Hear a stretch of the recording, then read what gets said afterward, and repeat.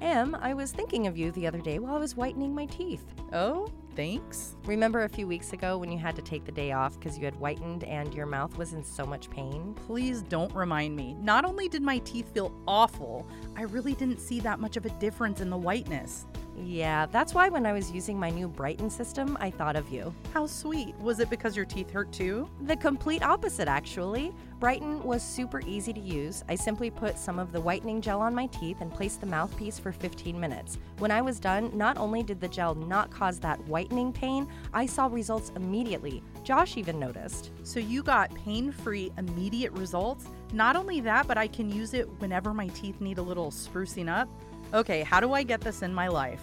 Easy. Just go to Brighten, that's BRYTN, smile.com, and pick your kit. And when you use promo code RAIN25, you'll get a whopping 25% off of your order. Brighten, the best way to whiten.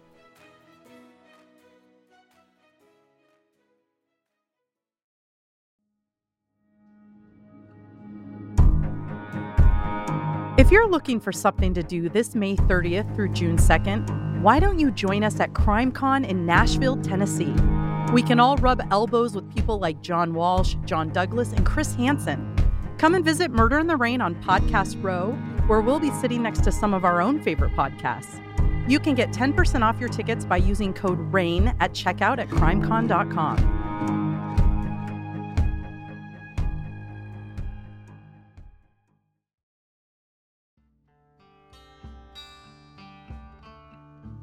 We love and appreciate all of our Patreon supporters, and if you would like to hear your name called out, you can have that for only $10 a month visiting patreon.com and looking up Murder in the Rain, just like these fine people did. Rachel L. from St. Peters, Missouri. Kirsten S. from Milwaukee, Oregon. Deanna C. from St. Louis Park, Minnesota. Melanie M. from Vancouver, Washington. Jason J. from Gresham, Oregon. Tanya from Morven, Australia. And Nicole K. from Seattle, Washington. Go... Seahawks? Seahawks. Shit. We love sports.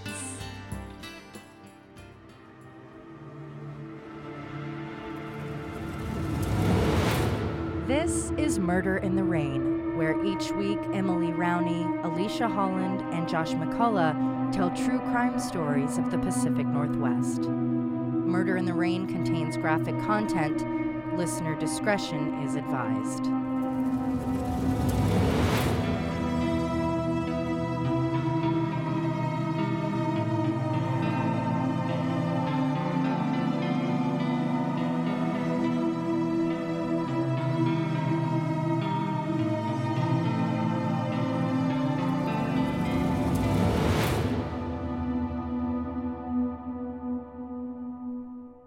Today's episode contains references to child sex abuse, rape, and murder. Listener discretion is advised.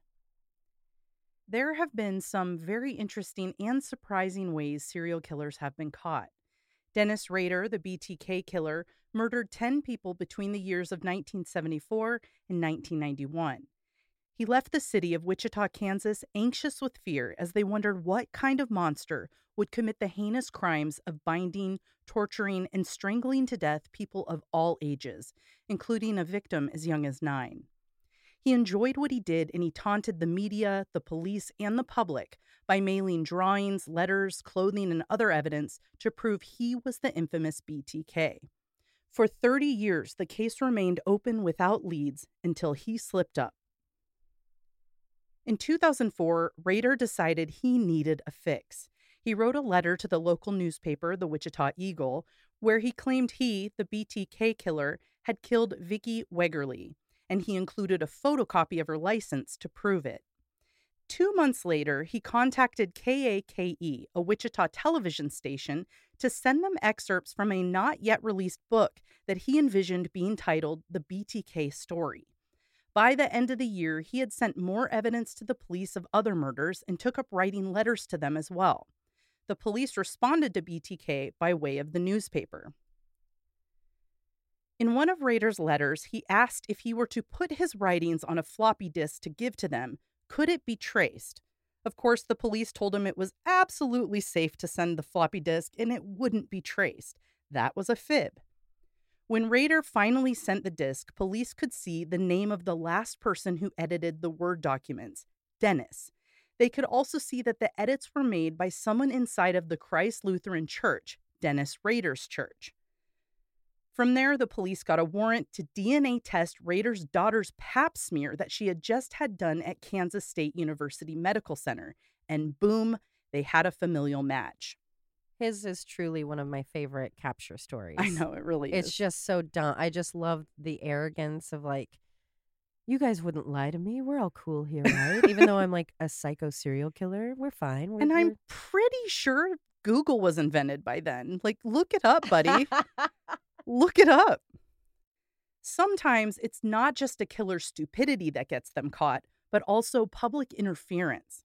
Between June 1984 and August 1985, a serial killer named Richard Ramirez, dubbed the Night Stalker, was terrorizing the greater Los Angeles and San Francisco Bay areas. The man was unpredictable and used a variety of weapons to attack at least 18 people, 13 of which were killed, if not more. He used familiar items such as a tire iron, a handgun, a claw hammer, a machete, a ligature, and even his own hands and feet. There were a lot of things about Ramirez that were disparate from other serial killers, but one of them was that several people survived his attacks. This can be a problem for someone who wants to get away with it. Thanks to all the surviving victims, police had an excellent idea of what the Night Stalker looked like, which would be Ramirez's downfall. After returning home from a failed trip to see his brother in Tucson, Arizona, Ramirez found himself dodging police officers who were stationed in the Los Angeles bus terminal, searching for a chance to catch the elusive killer. Little did he know that while he may have been able to avoid their prying eyes, the public was also on high alert, and he wouldn't be so lucky to dodge them for long. As he ducked into a local convenience store, he saw his own face on the cover of a Spanish newspaper under the title Invasor Nocturno, the Night Invader. Public eyes were now all around him, quickly identifying him as El Matador, the killer. As he sprinted to a nearby Mustang to try to carjack, he was pulled out of it by a local. As he tried to run away, the residents enclosed around him and began beating him until the police arrived to break up what they thought was just a fight. Police had to work their way through a crowd of several hundred people on the 3700 block of Hubbard, but they were finally able to get their man. That reminds me of the subway shooter in New York just a couple months ago. The guy that attacked people on the subway and then just walked away.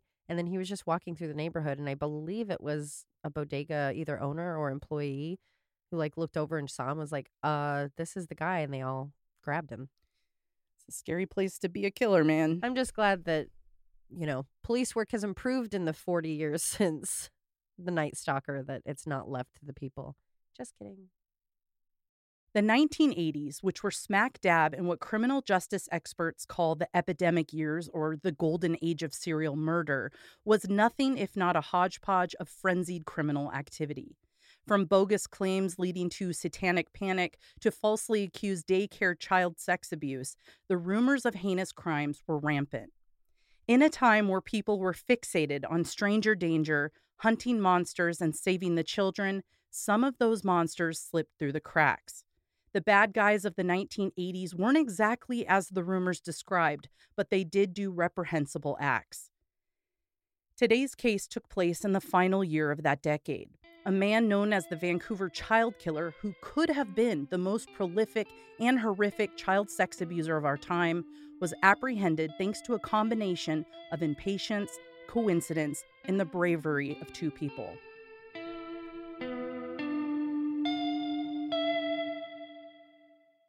A 17-year-old boy named Danny Miller was walking home after a shift at McDonald's in Vancouver, Washington. It was Labor Day weekend and it was warm.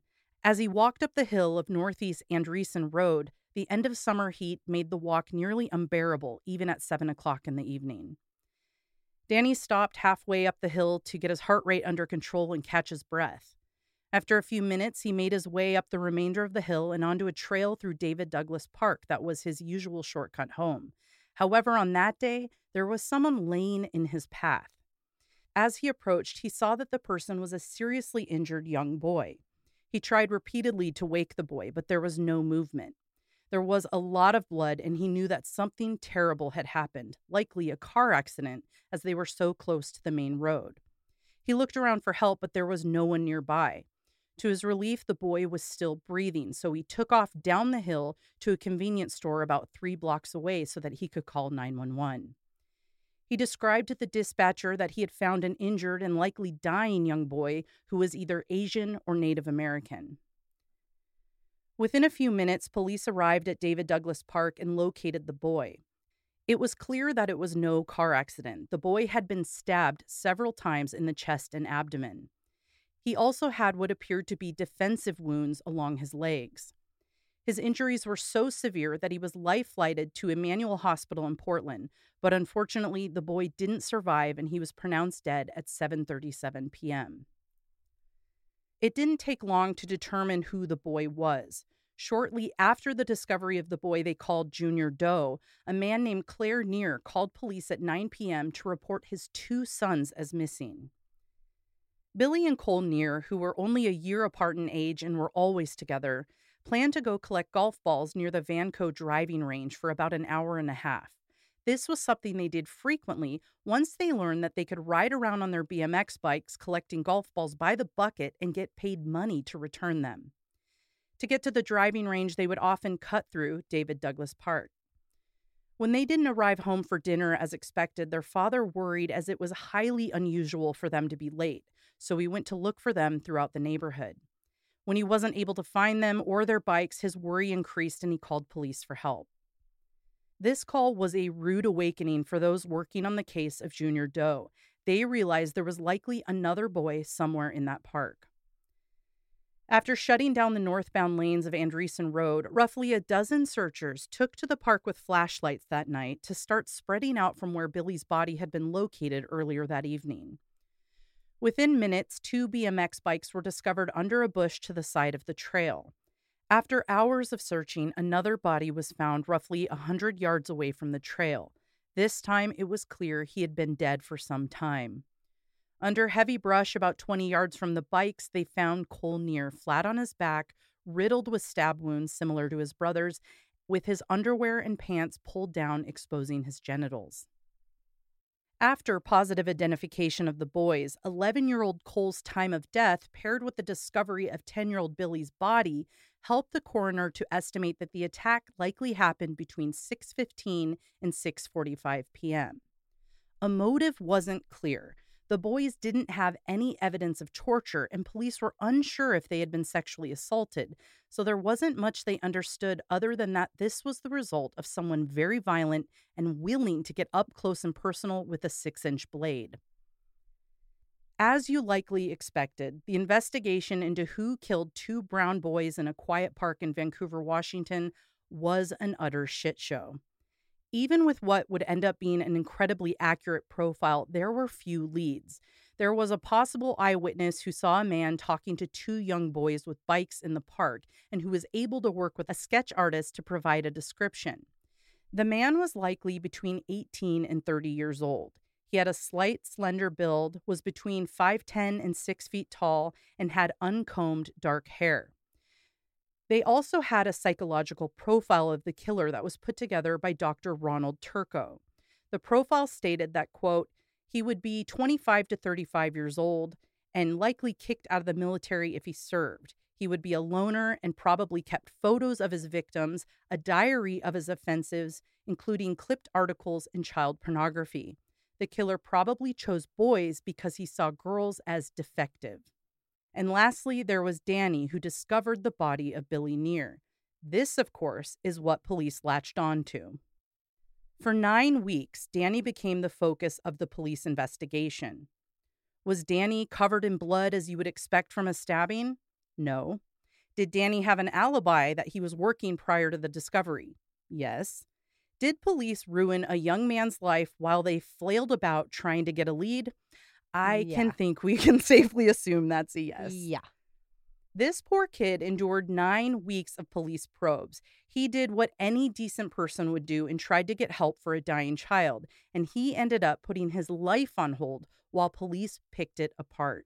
He lost his friends, His neighbors wouldn't talk to him, and people started looking at him like he was guilty, even though he was never officially named as a suspect. Even after police officially cleared him, he would go on to suffer for years to come thanks to the PTSD from the ordeal. Needless to say, they eventually gave up as there was exactly zero evidence pointing to Danny. That left police with nothing outside of a sketch. Eventually, they just had to wait until another kid showed up dead. And that's what happened. In the weeks after the murders of Billy and Cole Neer, the Vancouver area was on high alert. Parents didn't want their kids out alone as no one had been arrested in the case. But like many horrific events, less and less people continued to talk about it. It got published in the media less frequently, and the appeal of sending kids to play outside for a few minutes of quiet time had started to grow. Eventually, life regained some normalcy for those not directly impacted, until it happened again. 67-year-old St. Elmo Abernathy was spending the morning of November 1st, 1989, hunting pheasant with his dog in the Washington State Game Preserve. After a few hours of crummy luck hunting, the pair made their way back to the boat dock where Abernathy had parked his car. As he walked, his dog took notice of something white in the brush. As he got closer, the whiteness took the shape of what he thought was a doll. He continued to draw closer and closer until he realized when he got within a few feet of the doll that it was incredibly detailed, down to the exposed genitalia. It was not a doll. It was, in fact, a human child. After the discovery, Abernathy booked it back to the car so he could call for help on his CB radio. Unfortunately, no one was answering, so he got into the car and drove a few miles to the nearby deli where he could call 911. A deputy met up with him at the deli just before 10 a.m. so that Abernathy could show him the way to the child's body. They found their way quickly, the deputy noting that no attempt was made to hide the body, which was a nude male child laying on his back with his legs spread and his head facing east. The body was taken to the coroner, Archie Hamilton, who noted that the child had dried blood in his left nostril and ligature marks around his ankles, wrists, and throat. His body had been 20 feet from the parking area, and from the position of the grass underneath the child's body, it was believed that someone had thrown him into the location from a distance, which hinted to police that this person cared little for the child. So the part of the disposal is more like this makes it more that it's someone that doesn't know him. Right. Like if it was a mother, he may have been bound in a blanket yeah. and placed under a bush or something, but this child was literally thrown from the parking lot, from maybe a moving vehicle. Right. That's how it looked. An autopsy later revealed that the child had died due to strangulation and that he had likely been dead for at least a day. They were unable to get more specific than that. Unlike the Neer brothers, there were obvious signs of sexual assault on both the child's anus and genitals. And while there were major differences in the cases in the form of possible motivation, manner of death, and the victim's age and race, police had considered that they were possibly related. Did St. Elmo have the same experience as the first boy who found? That would be a no. Within a half hour of the boys' discovery, one of the deputies believed they had a possible identification. A 4-year-old Portland boy had been reported missing on October 29th, and he was described as blonde and blue-eyed, just like the small body they found in the preserve. 9-year-old Justin Azelli and his 4-year-old brother Lee had woken up bright and early on October 29th, 1989. The two hung around the house until around 11 a.m. when they decided to meet up with their neighbor Mark and head to the Richmond Elementary School playground. When they got there, the older boys found two of their friends already playing with a football, and they quickly joined in, leaving 4-year-old Lee to amuse himself by playing on the volcano-shaped climbing structure known as the Mound. Every once in a while, Justin would look up to find his brother still playing on the structure. Once he had ran over and helped him tie his shoes that had come undone and went back to his friends. And a little later, he looked up again to find a strange man talking to Lee. He quickly went over to remind his brother not to talk to strangers. By then, the man had already walked away, so he told Lee to holler at him if the guy came back and did anything odd. But the coast seemed clear, so Justin ran back over to continue playing with his friends. The next time Justin looked up, his brother was gone. Sometime between 1 p.m. and 1:30 p.m., Justin had returned home and explained to his father that Lee left the park. By 1:30, the police were called, and Justin explained that a man had been speaking to his little brother right before he disappeared. He described him as wearing a blue baseball hat with red lettering, blue jeans, and a t-shirt. The man was white, between the ages of 32 and 38 years old, about 5'10", and had short brown hair and a small mustache. Pretty good for a kid. Yeah, to remember all that. I don't think I could have ever guessed someone's age. Actually, me neither. I was horrible at that. When you find out the real age, his age is accurate, because I always thought people were just really old. Yeah, I'm like, you don't look like a kid. You're 40. Yeah. As Lee Ezeli was just 4 years old, there was no chance his disappearance could be written off as a runaway, so police worked quickly to circulate his description to all officers. We're so used to telling these cases where there's this long delay in a search for a child, but this is not one of those cases. The police immediately went to work, and they even brought in 2 dog handlers to start tracing Lee's scent from the park. The dogs picked up on his scent quickly, but as anticipated, it disappeared on the street where a car was likely waiting. His scent was once again picked up inside a grocery store called Keenow's, where employees said they did see a small blonde boy looking at candy, but he was alone and it was just after 1 p.m. This did seem odd to police, as they didn't think it was likely that a child abducted from a park would have then made an appearance in a store with their kidnapper just moments later. Workers at the store did remember Lee, but they didn't remember him being with a man or anyone in general. Within hours of Lee's disappearance, dozens of volunteers and police officers combined forces to search for him. Unfortunately, after that one sighting in the store, there wasn't any new information until the discovery that Abernathy made a few days later. The aftermath of the abduction, rape, and murder of Lee Ezeli, who was white and blonde, was quite different than that of Cole and Billy Neer, who were Native American.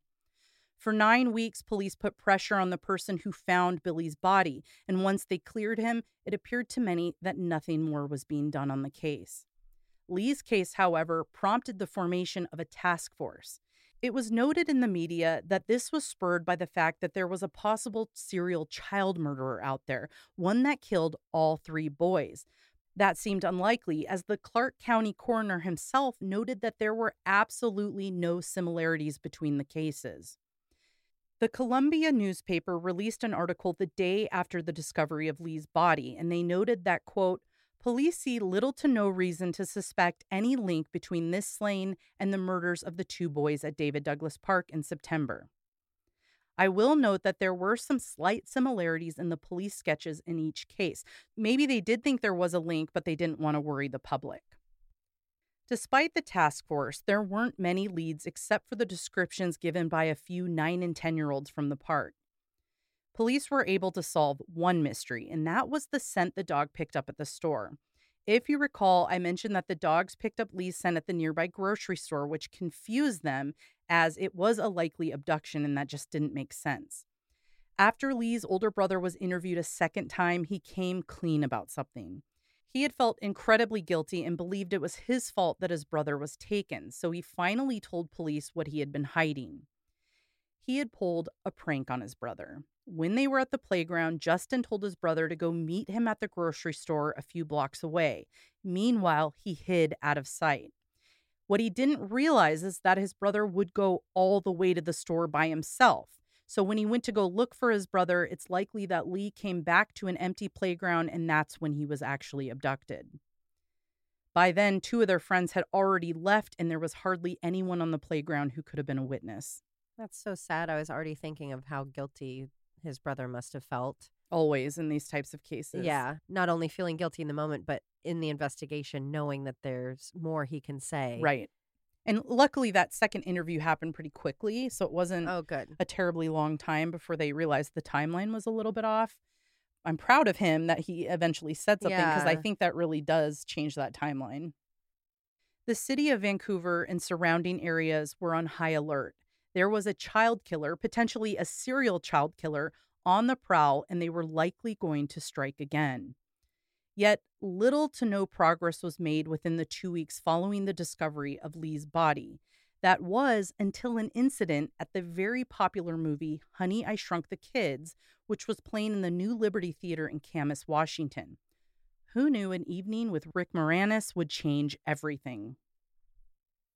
On November 13th, 1989, a 6-year-old boy named James Kirk was attending the 8 p.m. showing of the movie with his sister, his mother, and her boyfriend. About 30 minutes into the movie, James really needed to use the restroom.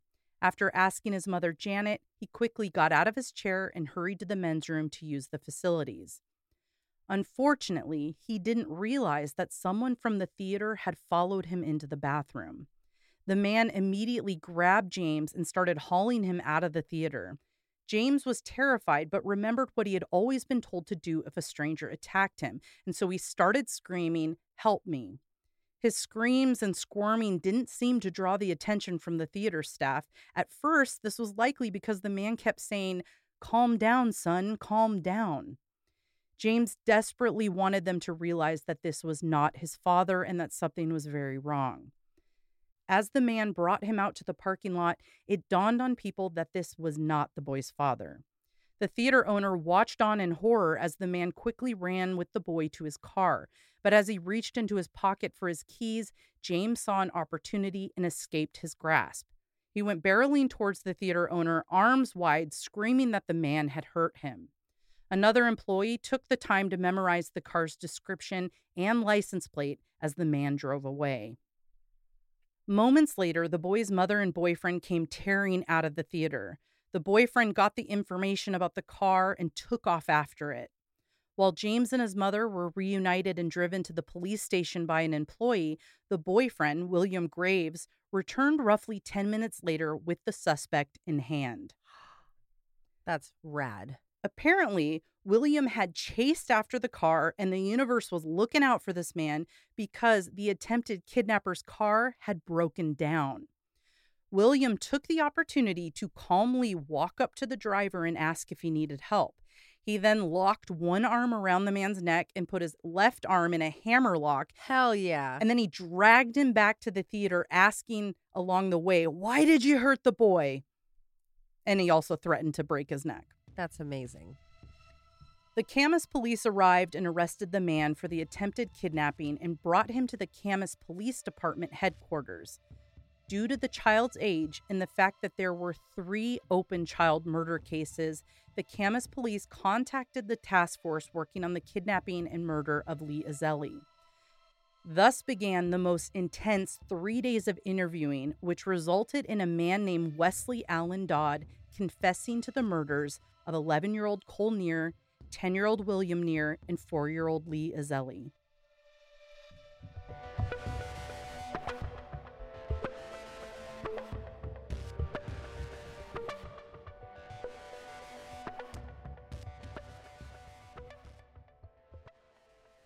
Wesley Allen Dodd was born July 3rd, 1961 in Toppenish, Washington. His parents, Wesley and Carol, had 3 children, and Wesley was the oldest. The earliest years of his childhood seemed rather normal, but it was around age 9 that things started to change for him. On his 9th birthday, he was playing at his cousin's house with a friend, and the 3 boys decided to go swimming. The 2 other boys pulled down their trunks and touched their penises together, and that seemed to spark something in Dodd. He, too, wanted to try it, so he and his cousin did it together.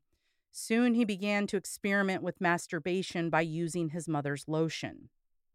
The Dodd family relocated to Umatilla, Oregon. Dodd was described as a bit of a nerd. He was shy, pigeon-toed, liked books, didn't do well at sports, and was often picked on by the kids at school who called him names like Sissy.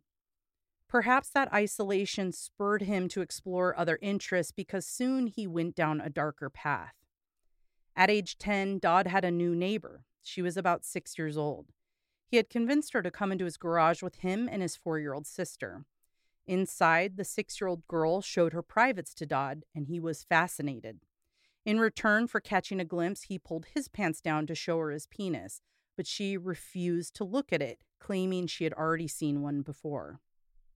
By age 11, Dodd became obsessed with the naked body, fixated on magazines that showed people at nude beaches.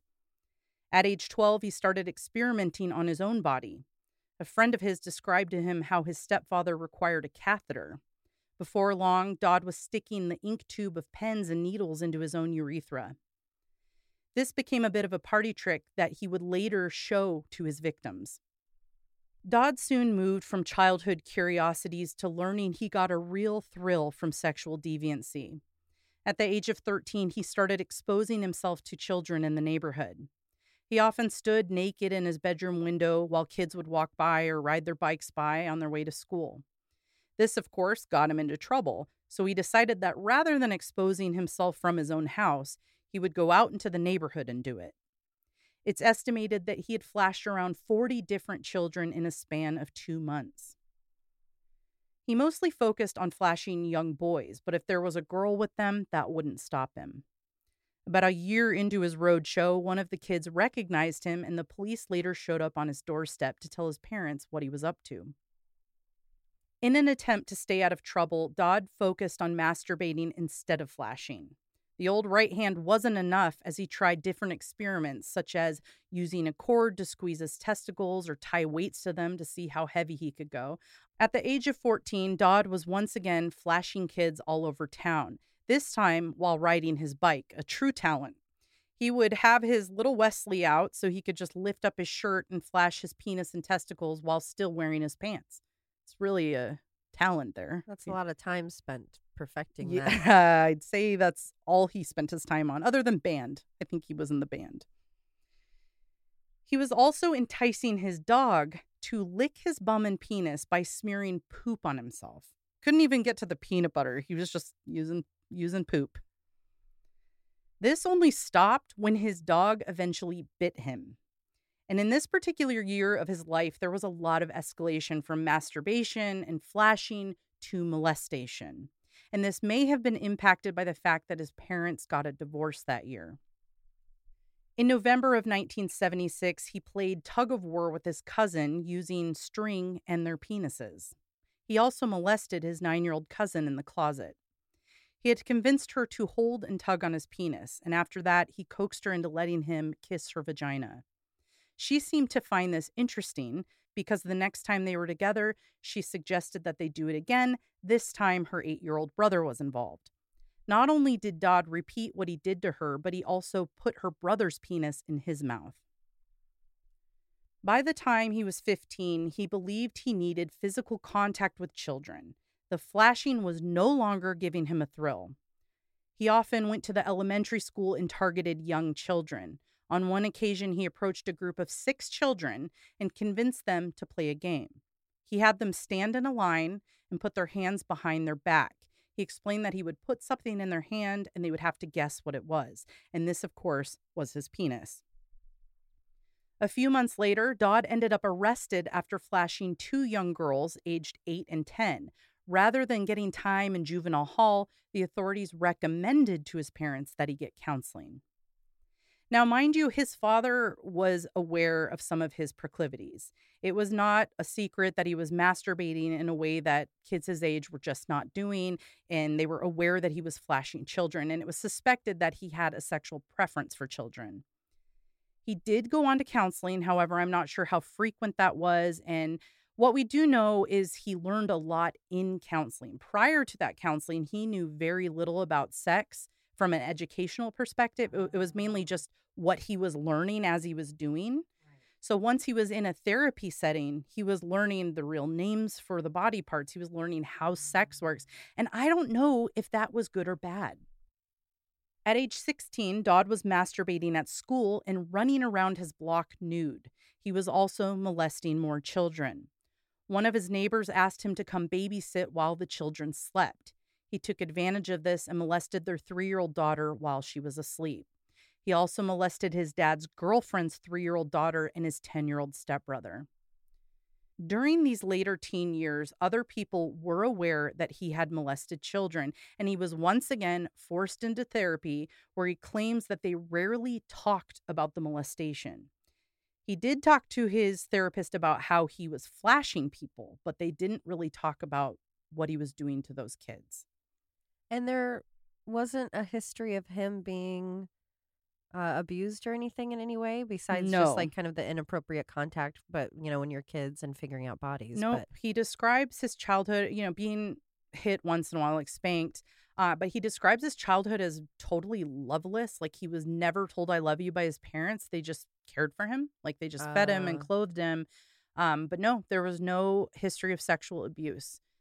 So this was definitely like his urges. He didn't even know what that was until Right. he realized touching another child's that's genitals. That's how he ended up expressing those feelings. Right. It just happened to show itself that way. His therapist believed that his lack of sexual knowledge prior to therapy likely contributed to him being childlike, which prohibited him from bonding with people his own age. So, like, part of it was he felt at home with these little kids. Yeah, he's stunted. But he wasn't unintelligent. Right. It was just like some sort of Well, because he maturity almost stopped. had like a childlike fascination with bodies and Mhm. sexuality And and then a it turned childlike more- understanding. And kids are prone to doing that kind of Yeah, exploration. that whole beginning stuff was normal kid Yeah. stuff. I remember getting in trouble at daycare once for showing my privates. Like, it happened. Yeah, I had an incident with my friends. It's fairly normal. It's just, it escalated and got out of control, and then it became a need for him. When Dodd was 19 years old, after a year of convincing children to take off their clothes for him and inappropriately touching children he had access to, he escalated to an attempted abduction. 2 girls aged 11 and 7 reported him to police. He told police he had intended to take them to an isolated area and molest them, and yet he was not charged with anything. He didn't do any jail time. Over the past few years, there were several complaints made to police about Dodd, but they never, ever did anything except for mandatory therapy. Wesley Dodd enlisted in the U.S. military in September of 1981 at the age of 20. And I'll note, he joined the military to avoid a charge for molestation. The Navy had no idea that he had a background of pedophilia and molestation. They probably would not have let him in if they did. Yeah. Initially, he did very well there. He trained in San Diego and ended up graduating within the top 10% of his class. This isn't surprising, as he was always a decent student, albeit awkward and shy. Dodd used his time in the Navy to target children. He was stationed in Bangor, Washington. In his time off from the Navy, he would loiter in arcades where he would constantly try to engage with boys aged 7 to 10. During this time, several boys were molested by him in that arcade. He fondled them, oral sex on them, and sodomized them. Eventually, one of the parents caught on to what he was doing and brought it to the attention of the Navy. After 2 years of service, Dodd was discharged from the Navy. On June 6, 1982, Dodd was arrested for communicating with a minor for immoral purposes. He had lured a 9-year-old Richland Park boy and tried to convince him to take off his clothes. While the case was pending in the courts, another accusation against Dodd surfaced. On December 29, 1982, it was alleged that Dodd approached a 6-year-old boy playing on school grounds in Benton County.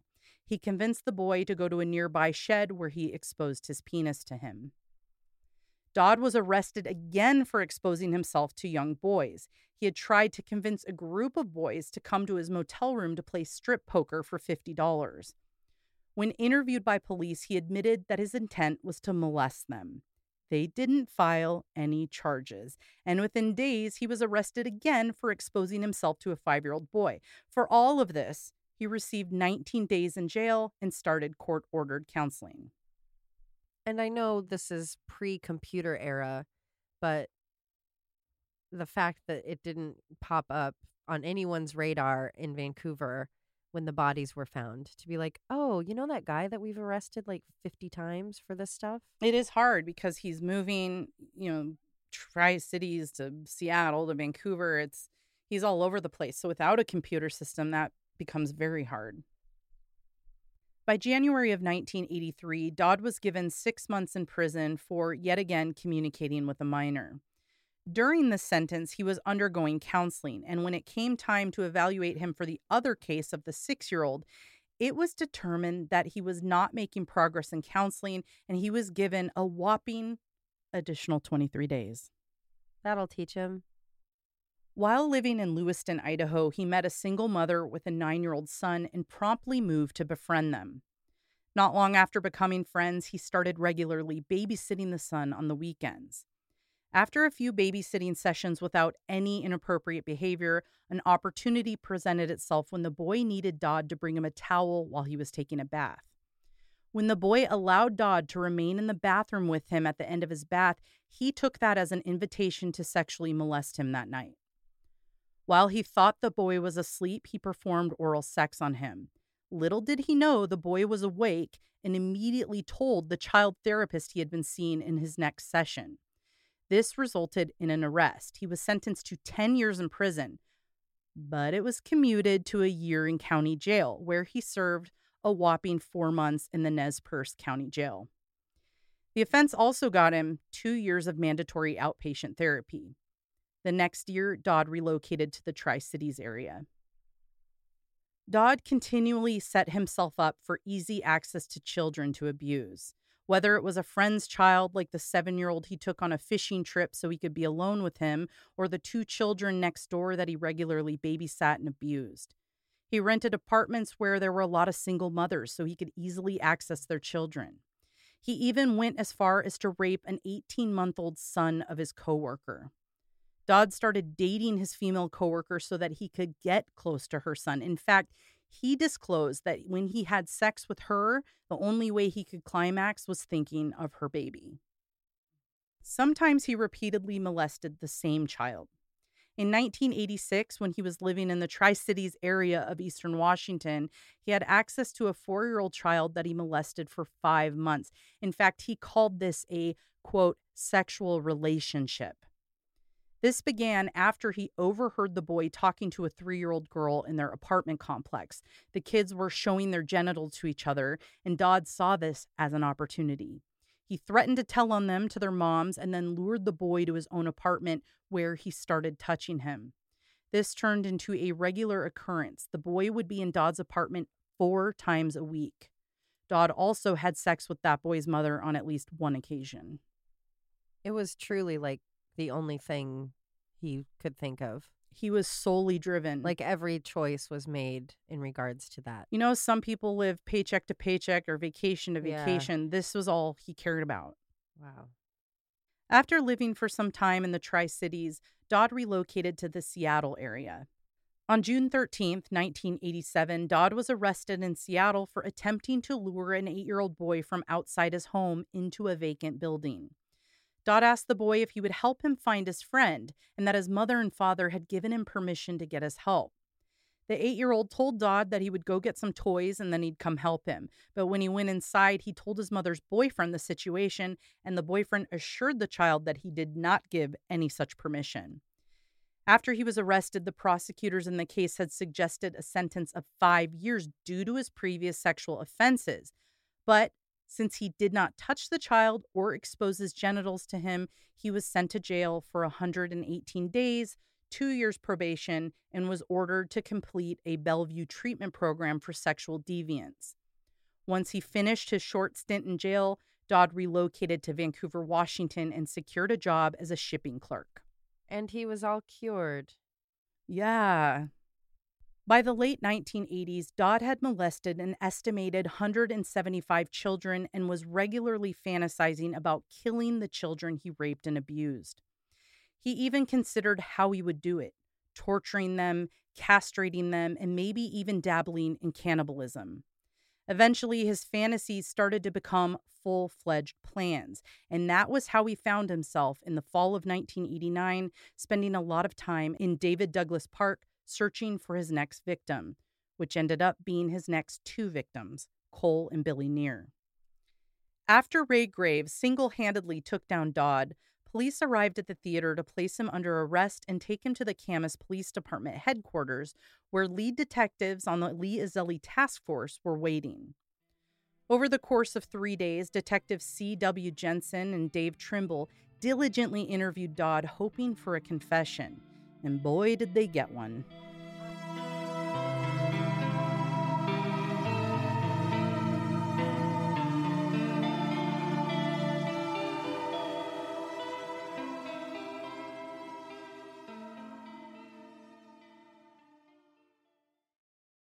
C.W. Jensen, he was a major Portland police guy. He might have even become, I don't think he was chief, but he ended up doing a lot of TV stuff back in the 90s. Likely So because of this case. I didn't realize he was connected to it. The interview started off pretty straightforward. The detectives made it clear that they were interested in what Dodd intended to do to the boy he tried to abduct from the movie theater. I don't think they anticipated how straightforward he ended up being. He told them that originally he had singled out another boy. The initial boy headed to the bathroom before the movie started, so he followed him.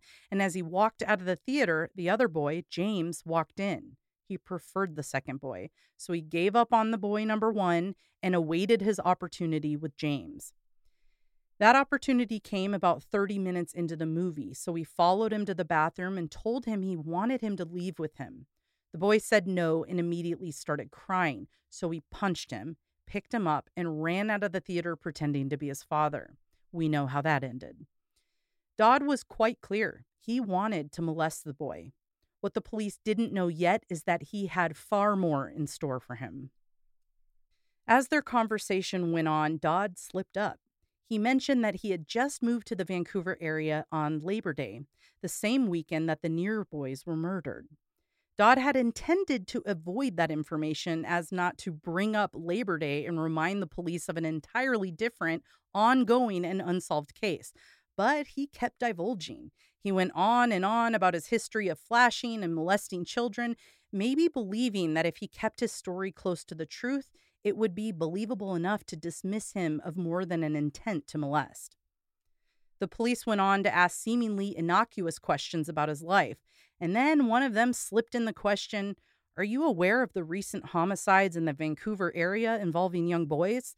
The look on Dodd's face showed them that he had not anticipated that question, and I might add, the detectives thought he looked very guilty. They then started applying the pressure, suggesting that it was quite odd that as soon as he came to town, 2 boys ended up dead. They suggested that he had done it. Dodd immediately claimed to love children so much that he would never want to hurt one. We've heard that before. While he's in the same conversation about how he hurt a child, Well, that's just loving them, right? punching them in the face. He also claimed to have never been to Portland, where Lee had been abducted from, but the house of cards he was barely building had already started to tumble. The detectives asked Dodd if they could make a visit to his apartment and take a look around. Dodd said he would consider it, but that he wanted to talk to a lawyer. Then he started to fold. Tears pooled in his eyes, and he requested a glass of water. When the water was brought to him, he told police they would find evidence of all 3 boys' murders in his apartment. He told them there was a special key on his keychain that would open a briefcase he kept under his bed, and inside they would find what they needed to understand what happened to the boys. Wesley Dodd's apartment did indeed have what they needed to prove that he was the Vancouver child killer. Once the warrant to search his home was executed, they found the briefcase under his bed and unlocked it to find newspaper clippings about all 3 murdered boys, a photo album labeled Family Memories that contained photos of Lee Azelli's naked body, both bound by his arms and ankles while alive, and photos of him after his death. It had a pair of underwear belonging to Lee and a diary that documented every disturbing detail of the crimes he committed. I'd like to once again throw out a warning. I'm going to talk about the evidence, and if you're uncomfortable or unable to hear about violent sex crimes against children, this is your cue to move on out. I think we're long past that if anyone's still on board. That is a good point. Dodd's diary was written as chapters and started on his 9th birthday, the introduction to his sexuality when his cousin and him touched penises. From there, he talked about his teens and all the children he tried to molest, did molest, and all the times he barely got a slap on the wrist for his actions. In Chapter 5, he detailed the type of abuse he planned for the children he babysat, licking their genitals and anuses while they slept, unaware of what he was doing. This, he gloated, he would get away with. After Chapter 5, there's a change in the diary, and it turns into more of a log or details of his crimes against the Near brothers, or Incident 1. Lee Azelli, Incident 2. There's also Incident 3, presumably what would have happened to James Kirk if he didn't get away. He was particular and organized. In his notes from the weekend that he murdered the Near brothers, he wrote, quote, "All my actions from now on will be logged immediately following each circumstance, and those logs or stories I'll refer to proper photo album page numbers as they exist for those stories. I hope within 4 months to be using videotapes as well as Polaroids for certain cases."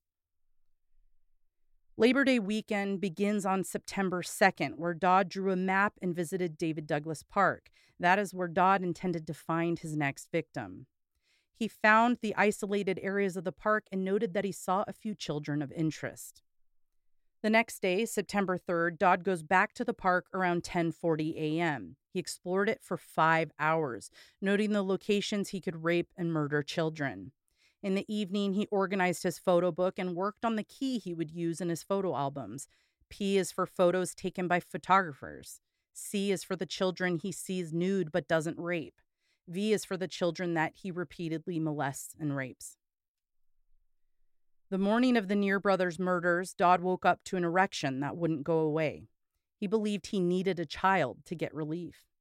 In the early half of the day, he was again at David Douglas Park and noted that there were a couple of children between the ages of 7 to 10 that he was interested in, but nothing happened. He left the park at 5:45 p.m. and returned again at 6:10. At 6:18, he found his victims, 2 boys on bikes. At first, he wasn't interested because they weren't white, which was his preference, but he was likely becoming impatient, and armed with a knife and a piece of cord, he approached them. He demanded that the boys come with him. He led them to an isolated area where he bound their wrists together with the cord that he had brought. He then forced them to kneel at his feet, and he told the boys that one of them needed to take down their pants. When asked why, he was very direct and said he intended to give oral stimulation. Over the next few minutes, Dodd focused his abuse on Cole, putting the boy's penis in his mouth for less than a minute. His intended target was Billy, but when he turned his attention to him, Billy started to cry, so Dodd continued to focus on Cole. As he bent Cole over, intending to rape him, he was unable to keep an erection, so it didn't go as planned. So he said out loud, quote, "Just one more thing," and then he stabbed Billy in the stomach. As he turned to Cole to stab him, Billy started running away. He stabbed Cole several times in the stomach and chest before running after Billy. He caught him by the arm and stabbed him in the shoulder, side, and stomach. Once he believed both boys were dead, he left the area and got into his car, where he watched Danny run down the hill after discovering Billy's body. The next day, he went on with his life, going to work, throwing the knife he used to kill 2 children into a dumpster during his lunch break, going home, having dinner, and masturbating to the memory of the little boys he murdered. Shortly after the murders, Dodd writes in his diary about how he's ready for another victim, and this time he'll hide the body better. He made sure to cut out articles about the Near brothers and put them into his photo book. But then it's back to planning. He fantasizes about rape and about stabbing a child while he's raping them. At first, he seems to laugh at police in his writings about how they have no idea Cole was molested. But 2 days later, on September 8th, he writes about his worry. The police made a sketch of the man from the park. That same day, deputies pull up to the house he rents a room from. Unfortunately, they weren't there to talk to him. They were there because his landlady called about a man she evicted. A few days later, he felt good again because the news showed the sketches and they didn't look anything like him. He begins planning Incident 2 on September 6th, but he wouldn't act on it until October 29th when little Lee was taken from the playground. He's excited for Incident 2 because he has ideas. He wants to record it with audio and he hopes that he has enough money to buy a video camera. This time, he has an interest in practicing surgery on his victim. Perhaps tie them down to a torture rack to dismember them or remove their genitals while they're still alive. Among the pages of his writing, he sketched a torture rack where he labeled it with "live kids." He brainstormed ideas for his next victim: cannibalism, necrophilia, stabbing, starving them to death, suffocating. In his diary, he has a list of 12 potential options to kill his victim, all of which he was considering for Incident 2. For a few pages, he goes on and on about the potential horrors he could inflict during Incident 2. But on September 28th, he writes about actually going out and looking for a victim. This time, he planned to go to Portland to find one, starting with Oaks Pioneer Park. That didn't work out, so he went to a movie and followed a boy into the bathroom. That didn't work out either, so he decided to try again the next day. On October 29, 1989, he detailed everything that happened to Lee Azelli. He started the day by purchasing film for his Polaroid camera. Then he started cruising the streets of southeast Portland at 11:30 a.m. looking for his victim. He spotted a playground and parked his yellow 1974 Ford Pinto station wagon along the curb of Sherman Street. He got out and positioned himself against a telephone pole and scanned the area. He spotted some children playing in the relatively empty playground of Richland Elementary School. 4 boys around 8 or 9 were playing with a football, while a young boy played alone on a play structure. Dodd approached the boy and asked him if he wanted some money and to play games. He quickly drew the child's interest and was later able to walk away with him hand in hand and coax him to get into his car, where he told him they would go ask his father if he could come play games with him. The little boy looked out the window of the car as they drove away and noted out loud that it was not the way to his house. Dodd explained that they were going to his house to play games. They arrived at Dodd's residence at 1:30 p.m., where Dodd was able to get Lee into his room without the landlady or his fellow tenant knowing because they weren't home. After preparing his camera, he gave Lee a book of nude photos to look at. He then insisted Lee take off his clothes and lay down. After multiple requests, the boy complied. For 30 minutes, he didn't lay a hand on Lee, but by 2 p.m., his assault began. For hours, he alternated between molesting Lee and putting on cartoons for him to watch. He got him a burger and a toy and convinced him to stay the night, as if he had a choice. Throughout the afternoon, Dodd posed the child to take photos, tying his hands and feet to the bed.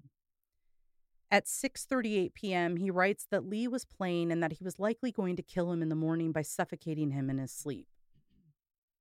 By the evening, Lee missed his brother and father and started to cry, so Dodd placated him by offering him his nude photo album again. By 9:35 p.m., the pair are in bed together, and after Lee falls asleep, Dodd begins to molest him, which continues throughout the entire night and early morning. At 3:15 a.m., Dodd told Lee that the next day he planned to kill him. Lee didn't believe him at first, but then he started crying and eventually fell asleep.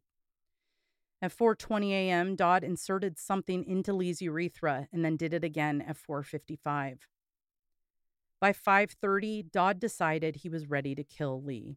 He crawled on top of him and choked him with one hand. Once Lee passed out, he resuscitated him and choked him again.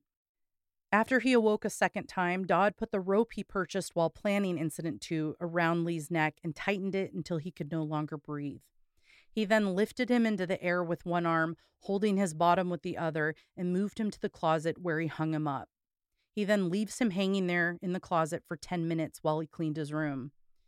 He then goes back to take photos of Lee hanging in his closet before molesting his lifeless body once again. When he was sure he was dead, he took the rope off of his neck and put him up on the top shelf of his closet, hiding him behind blankets. He planned to come back later and do more after his shift at work. Dodd arrived home from work at 5 p.m. and promptly removed Lee from the closet. He detailed the color and temperature of his body, noting his theories about how dead bodies work and how he continued to abuse him, raping him several times. Eventually, he knew he wouldn't be able to keep him much longer due to decomposition, so he put on gloves and loaded Lee in the car and dumped his body at the reserve at 7:35 p.m. Lee would later be found 2 days later.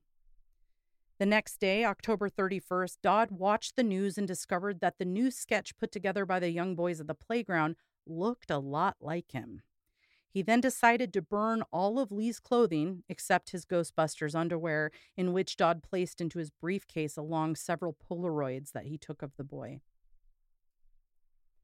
Within a few days, Dodd already moved on to plan his third incident, the one that was intended for the boy he tried to abduct in the theater.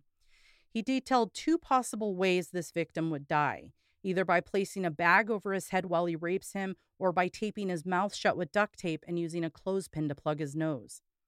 He immediately started his log again, detailing the movies he went to follow children into the bathroom, hoping for an opportunity to abduct one. His diary entries end after describing how he may want to try his medical experiments on his next victim. Luckily, James got away and Dodd was caught because police also found in his room a torture rack that he had built himself. Perhaps he would have followed through on the sick medical surgeries he detailed in his diary for the victim intended for Incident 3. Murder charges were filed Friday, November 17th, and at the time, the death penalty was in discussion. As you may remember from my previous Washington death penalty episode, Wicked Part of Me, it was still legal in 1989. Clark County prosecutor Art Curtis and his chief deputy Ranger Bennett met with Dodd's lawyer as it was their policy to do so before deciding if they would proceed with the death penalty or not. Does it say what purpose that? I think just to give them a heads up, like maybe they want to make a deal. Coax a deal. Yeah. Yeah. I think, I mean, that makes sense. Yeah. I feel like in any case, if you're going to go for the death penalty, you want to give them the option to that's true. admit to it. So how this worked at the time, if it became a death penalty case, the case would go to trial, and if the jury convicted a defendant of aggravated murder, they would reconvene to discuss whether or not they recommend the death penalty. All 12 jury members would have to agree on death. If a single person said no, the punishment would automatically become life without parole. Dodd's case wasn't as straightforward because he could potentially have two trials, one for Lee Ezeli and one for the Neer brothers. So if the first trial fails at the death penalty conviction and goes to a life sentence instead, there's always a second trial with a different jury available. So basically, two chances for the death penalty.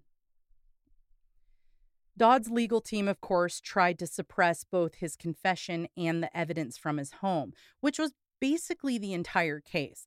Luckily, the court said the confession was voluntary and all property seized at the home was done so legally.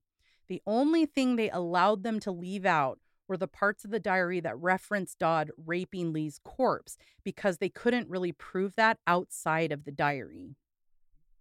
The prosecution was then able to read excerpts from Dodd's diary to the jury. And guys, it's bad. What I detailed to you was really bad, but that's mild. The language he uses, the details he provides, it's just so disturbing. So you can read it if you're one of those people that feels like you need to read it. If you dig around in my sources, you'll eventually find it. I'm not going to give you any clues, though, because I really recommend against it. This case took me forever, not because it's my best writing or because it's my deepest dive, but because I had to take breaks because of the content. In my opinion, if a jury were to convict and say yes to the death penalty, this case, hands down, would have been the one. Dodd realized that. So after he realized it was impossible to defend himself in these cases, he wrote a letter to the prosecutor requesting that he be allowed to change his plea from not guilty to guilty against the wishes of his legal counsel. Here's the letter. My lawyer says I can't do this, but I'm going to try anyway. He's not letting me make any of my own decisions. He told me he could do things over my objection if necessary. I wish to change my plea to guilty on all counts. I've asked Detective Buckner to deliver this to you. I know of no other way to get around my attorneys. If this is possible to do, please ask for whatever hearing is required. To be clear, he wanted to plead guilty of the aggravated first-degree murder of Cole Neer, William Neer, and Lee Ezeli, as well as the attempted first-degree murder of James Kirk, not just kidnapping. Wow. Yeah. That's impressive. They were able to charge it. Well, I'm guessing that had something to do with the diary. Yes, because he had an intent to murder. Yeah. The change of plea required a review by a psychiatrist because they wanted to ensure he was competent. He passed his competency review with Dr. Maletsky, and despite their wishes for Dodd not to do this, even his own legal team felt he was competent enough to enter a guilty plea. He was granted the requested hearing on June 11th, 1990, and he stood in front of the court and announced his change of plea. This plea of guilt also turned into Dodd asking for the death penalty to appease the families of the victims he killed. After 3 full days of deliberation, the jury sentenced Wesley Allen Dodd to death on July 14th, 1990. He would be the first person to be executed in the state of Washington since the year 1963, and only 4 people would be executed after him. It ended up being a bit controversial, not because, like a few others on the execution list, he asked for it, but because of the method he selected. Now, the law at the time stated that a death row inmate could choose their method of death, either lethal injection or hanging. Dodd chose hanging. He claimed that since that was the way he killed Liazelli, it was only fair that he should die the same way, like an eye for an eye.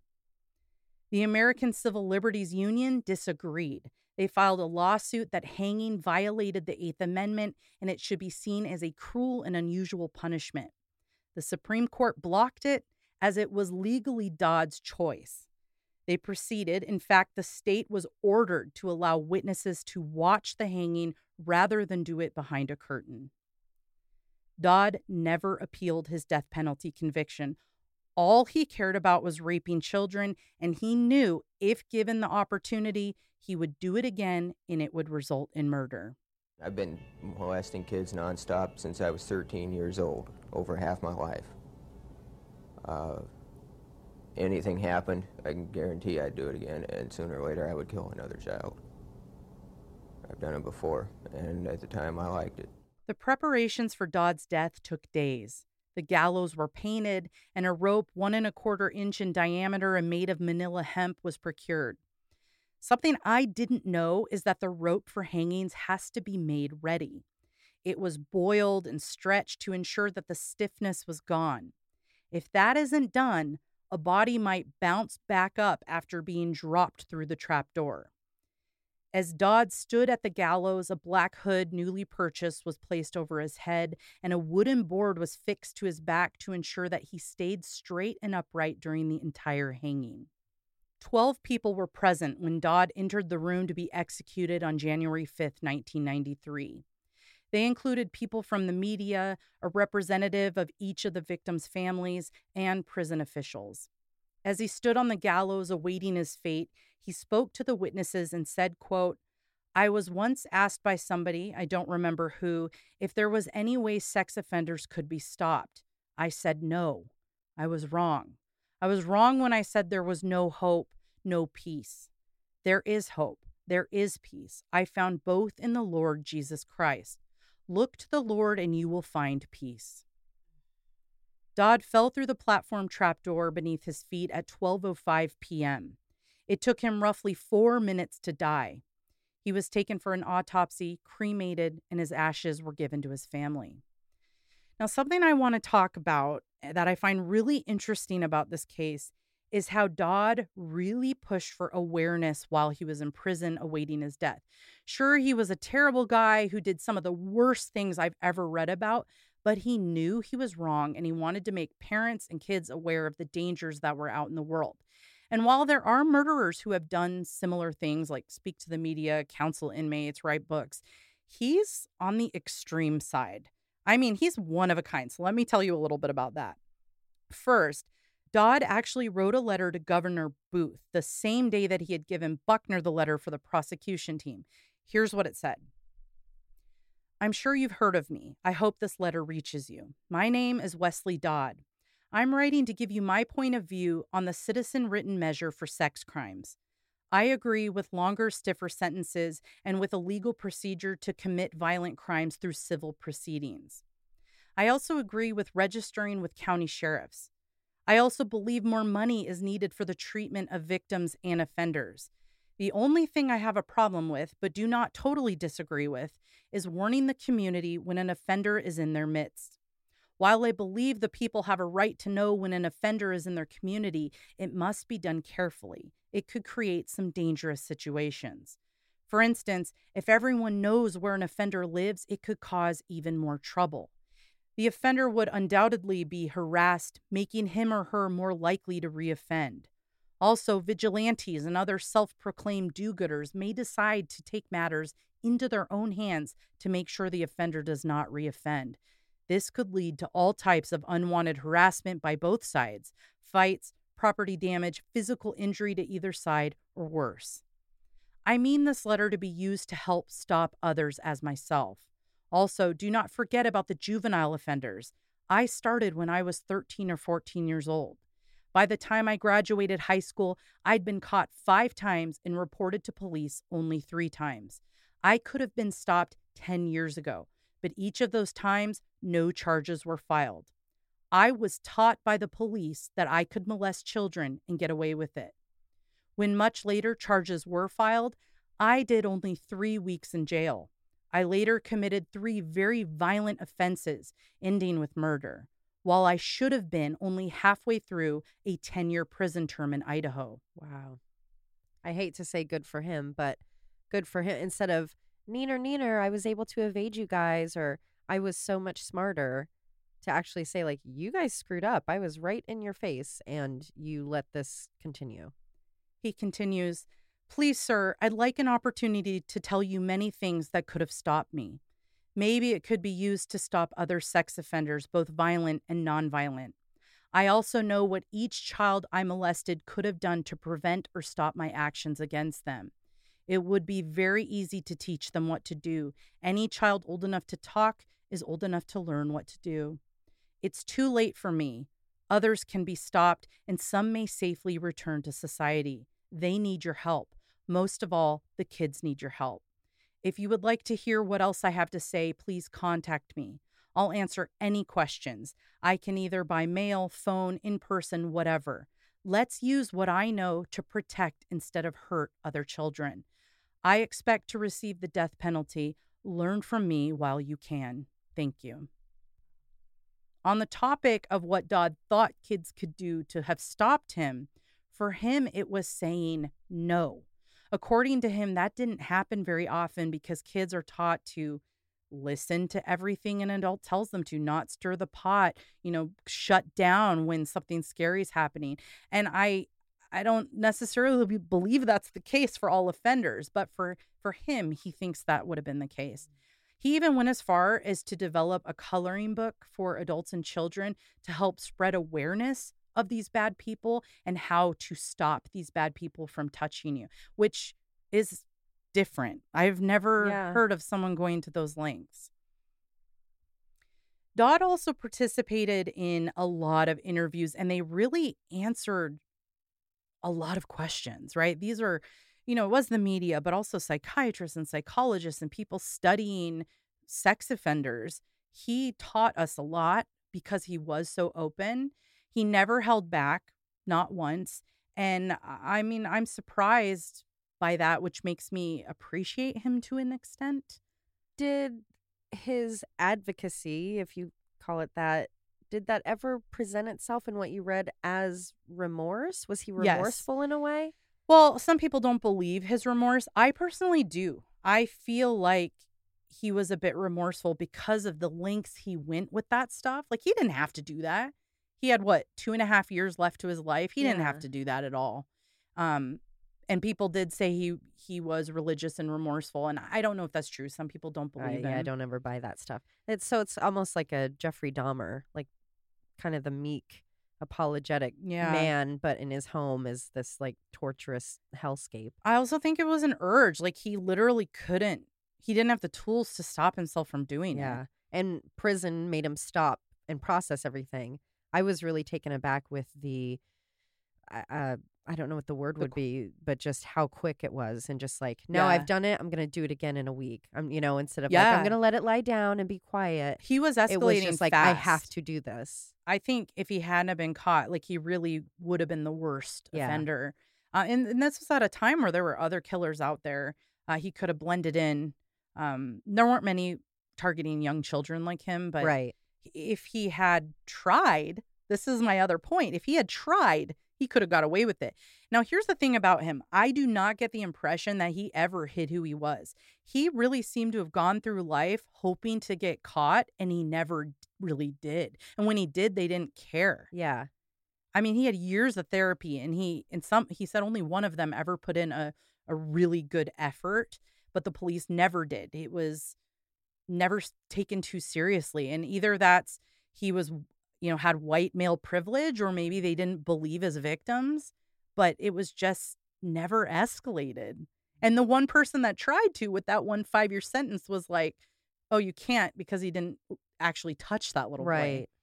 I don't know. It really stuck with me when he said police taught him he could molest children and get away with it. I said, yeah, they did. And we learned from it. Something I thought was also interesting. I guess I don't really know how we hire for sex abuse cases, but I found this stat. Okay, so this is the height of stranger danger in 1989.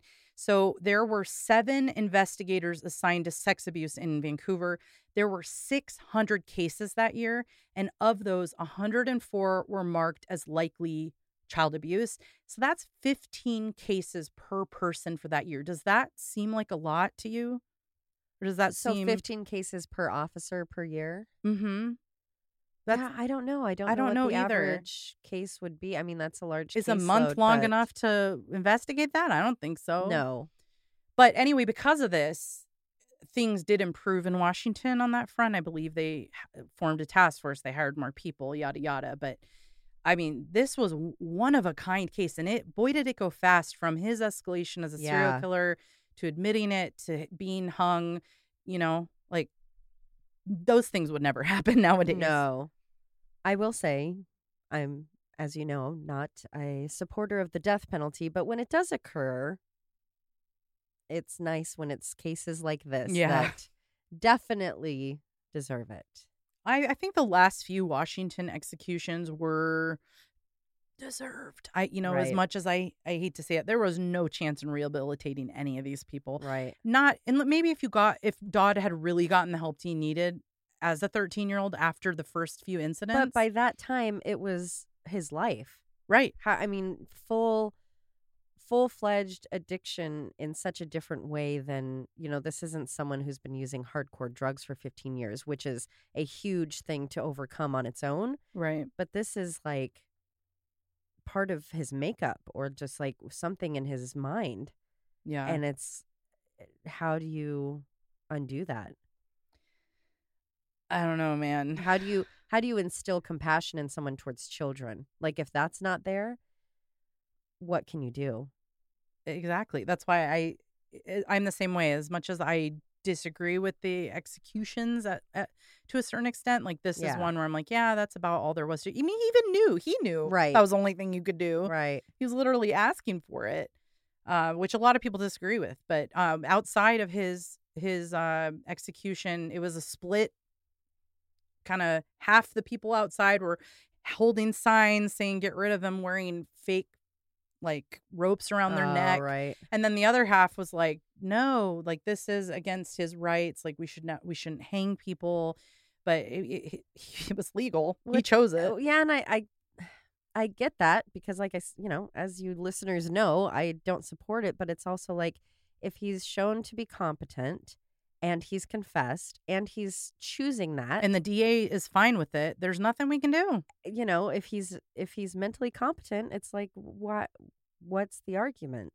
I tend to agree. I don't really understand. And that. Back then, it wasn't as expensive as it is now. Someone on death row now, it's millions of dollars. Yeah. Whereas lifetime imprisonment is far less. But back then, it went so fast, you didn't have to pay for them to be on death row long. Yeah. It was a year? Yeah. 2 years, 2.5 years. Now, I mentioned that he's really different from other serial killers in a lot of ways, but one way that he was similar is he hung around that first scene. So remember how I said Dodd saw Danny running down the hill? Yeah. Well, there was an article a couple of years later where the very first search and rescue person got on scene when they went to go look for Cole. Uh-huh. He said he saw a man in a yellow Pinto and he made eye contact with him and he just got a really bad feeling. And I'm like, how long was he there? How long was he sitting there? Or did he leave and come back? And you hear about that, like when people say like to search the crime scene and search through the search parties but I don't think those things where it's, that they're still at the crime. Mm-hmm. I don't think that information ever got out though, because his car was pretty distinctive. Like Pintos were popular, but a yellow Pinto station wagon with wood paneling is pretty specific. And I feel like if they had circulated that, it may have helped. But it was a gut feeling. They had no proof, you know. And then also, I was surprised at all the people that came forward after they found Lee's body. So once they found Lee and started putting that in the media, a woman came forward and claimed to have seen Lee on the street walking with a man like outside a grocery store. A neighbor saw a small blonde boy going into Dodd's home with him. And his other tenant that rented a room in the same house heard voices in Dodd's room, walked down the hall, opened the door, and saw what he thought was an 8-year-old sitting at the table coloring, wearing one of Dodd's shirts. And Dodd said, "Oh, this is my sister's son." I mean, like, hello, people. Yeah. Had you called that in earlier, could he? I don't know if he could have been saved, but I mean, that's hard too, because it's like if you just have a roommate and maybe you're not super close, it's like, oh, your nephew's over, okay. And you're him, not yeah, going to be that's like, true. oh, you're probably torturing him. Now for days on end. the woman on the street though, she thought it might be Lee, and maybe she did call. I don't know how long it would take that information to like make its way to the right people. But I mean, it's just kind of scary to think how many people saw him. And here's the other thing. He took him out in public once he got to Vancouver. People in Vancouver were aware a little boy was abducted in Portland. We are divided by a river, guys. It is not that far away. Oh, I don't know. It's frustrating. But I mean, he kept him alive for a day, barely a day. So I don't know if anything would have helped, but it's really hard to read those things after the fact. I feel like he has a good point saying that teaching kids when they're young is good, because not just the stranger danger, which I know kind of has its own connotations nowadays, because it's like, well, it's actually more often the people that you know that end up it's hurting more you, about and- like these are the places people shouldn't be touching. exactly.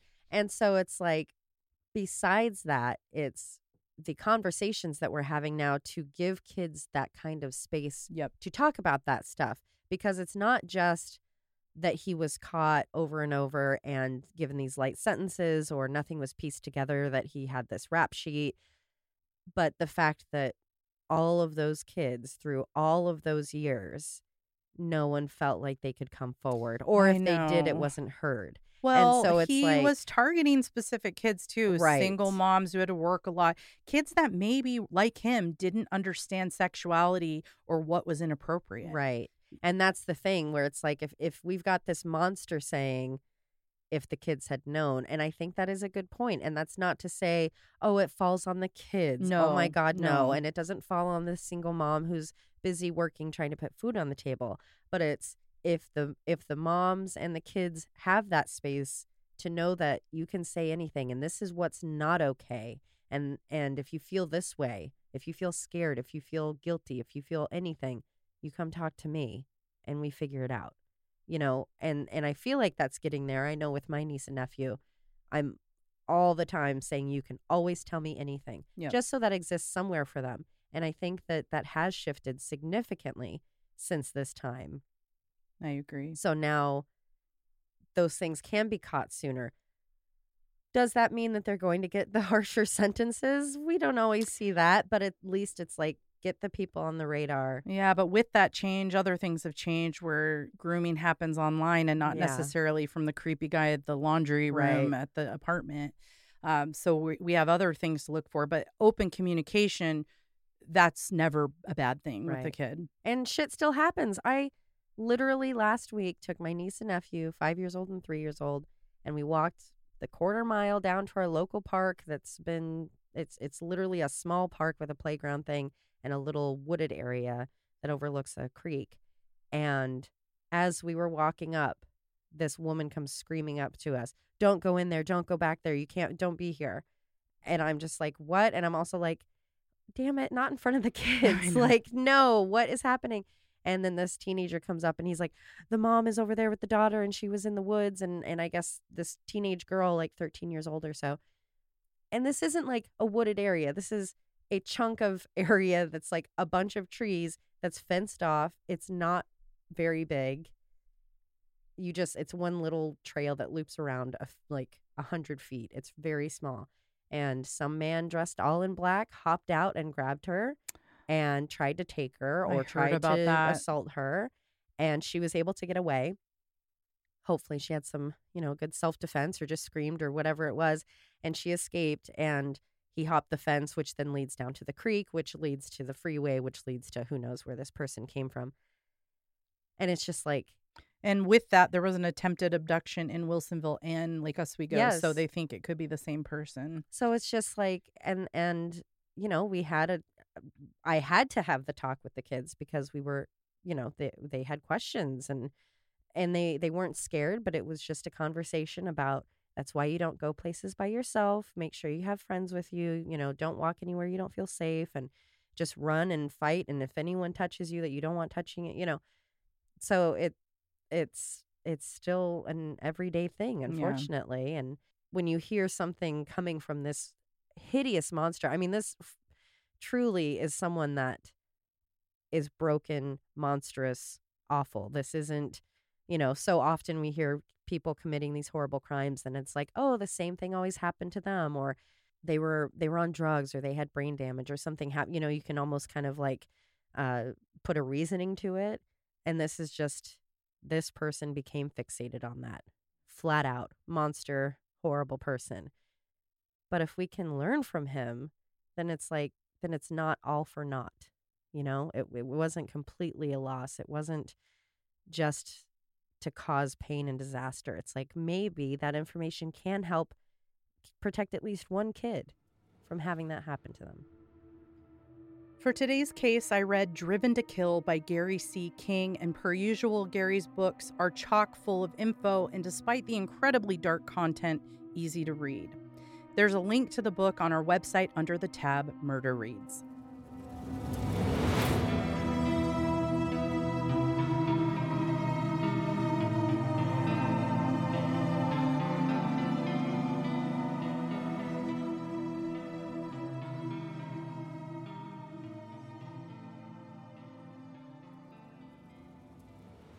He left the city of Wichita, Kansas. Kansas.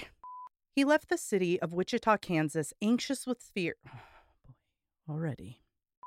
Little did he know that while he may be able to avoid people were fixated on stranger danger, hunting monsters, and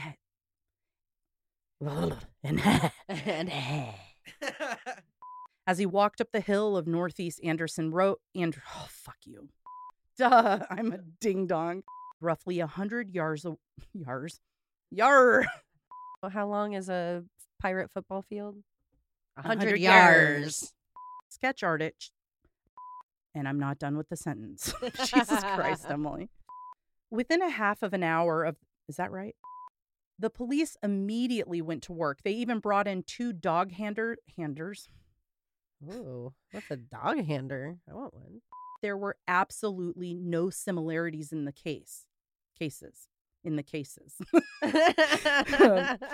Spurred by the fact that it was a possible... Oh, my God. Just read the fucking sentence, Emily. So maybe they did think there was a link, but they didn't want to worry the Republic. We shan't worry the Republic. Oh, that paragraph's done. That's not what I wrote. Who knew an evening with Rick Moranis would change everything?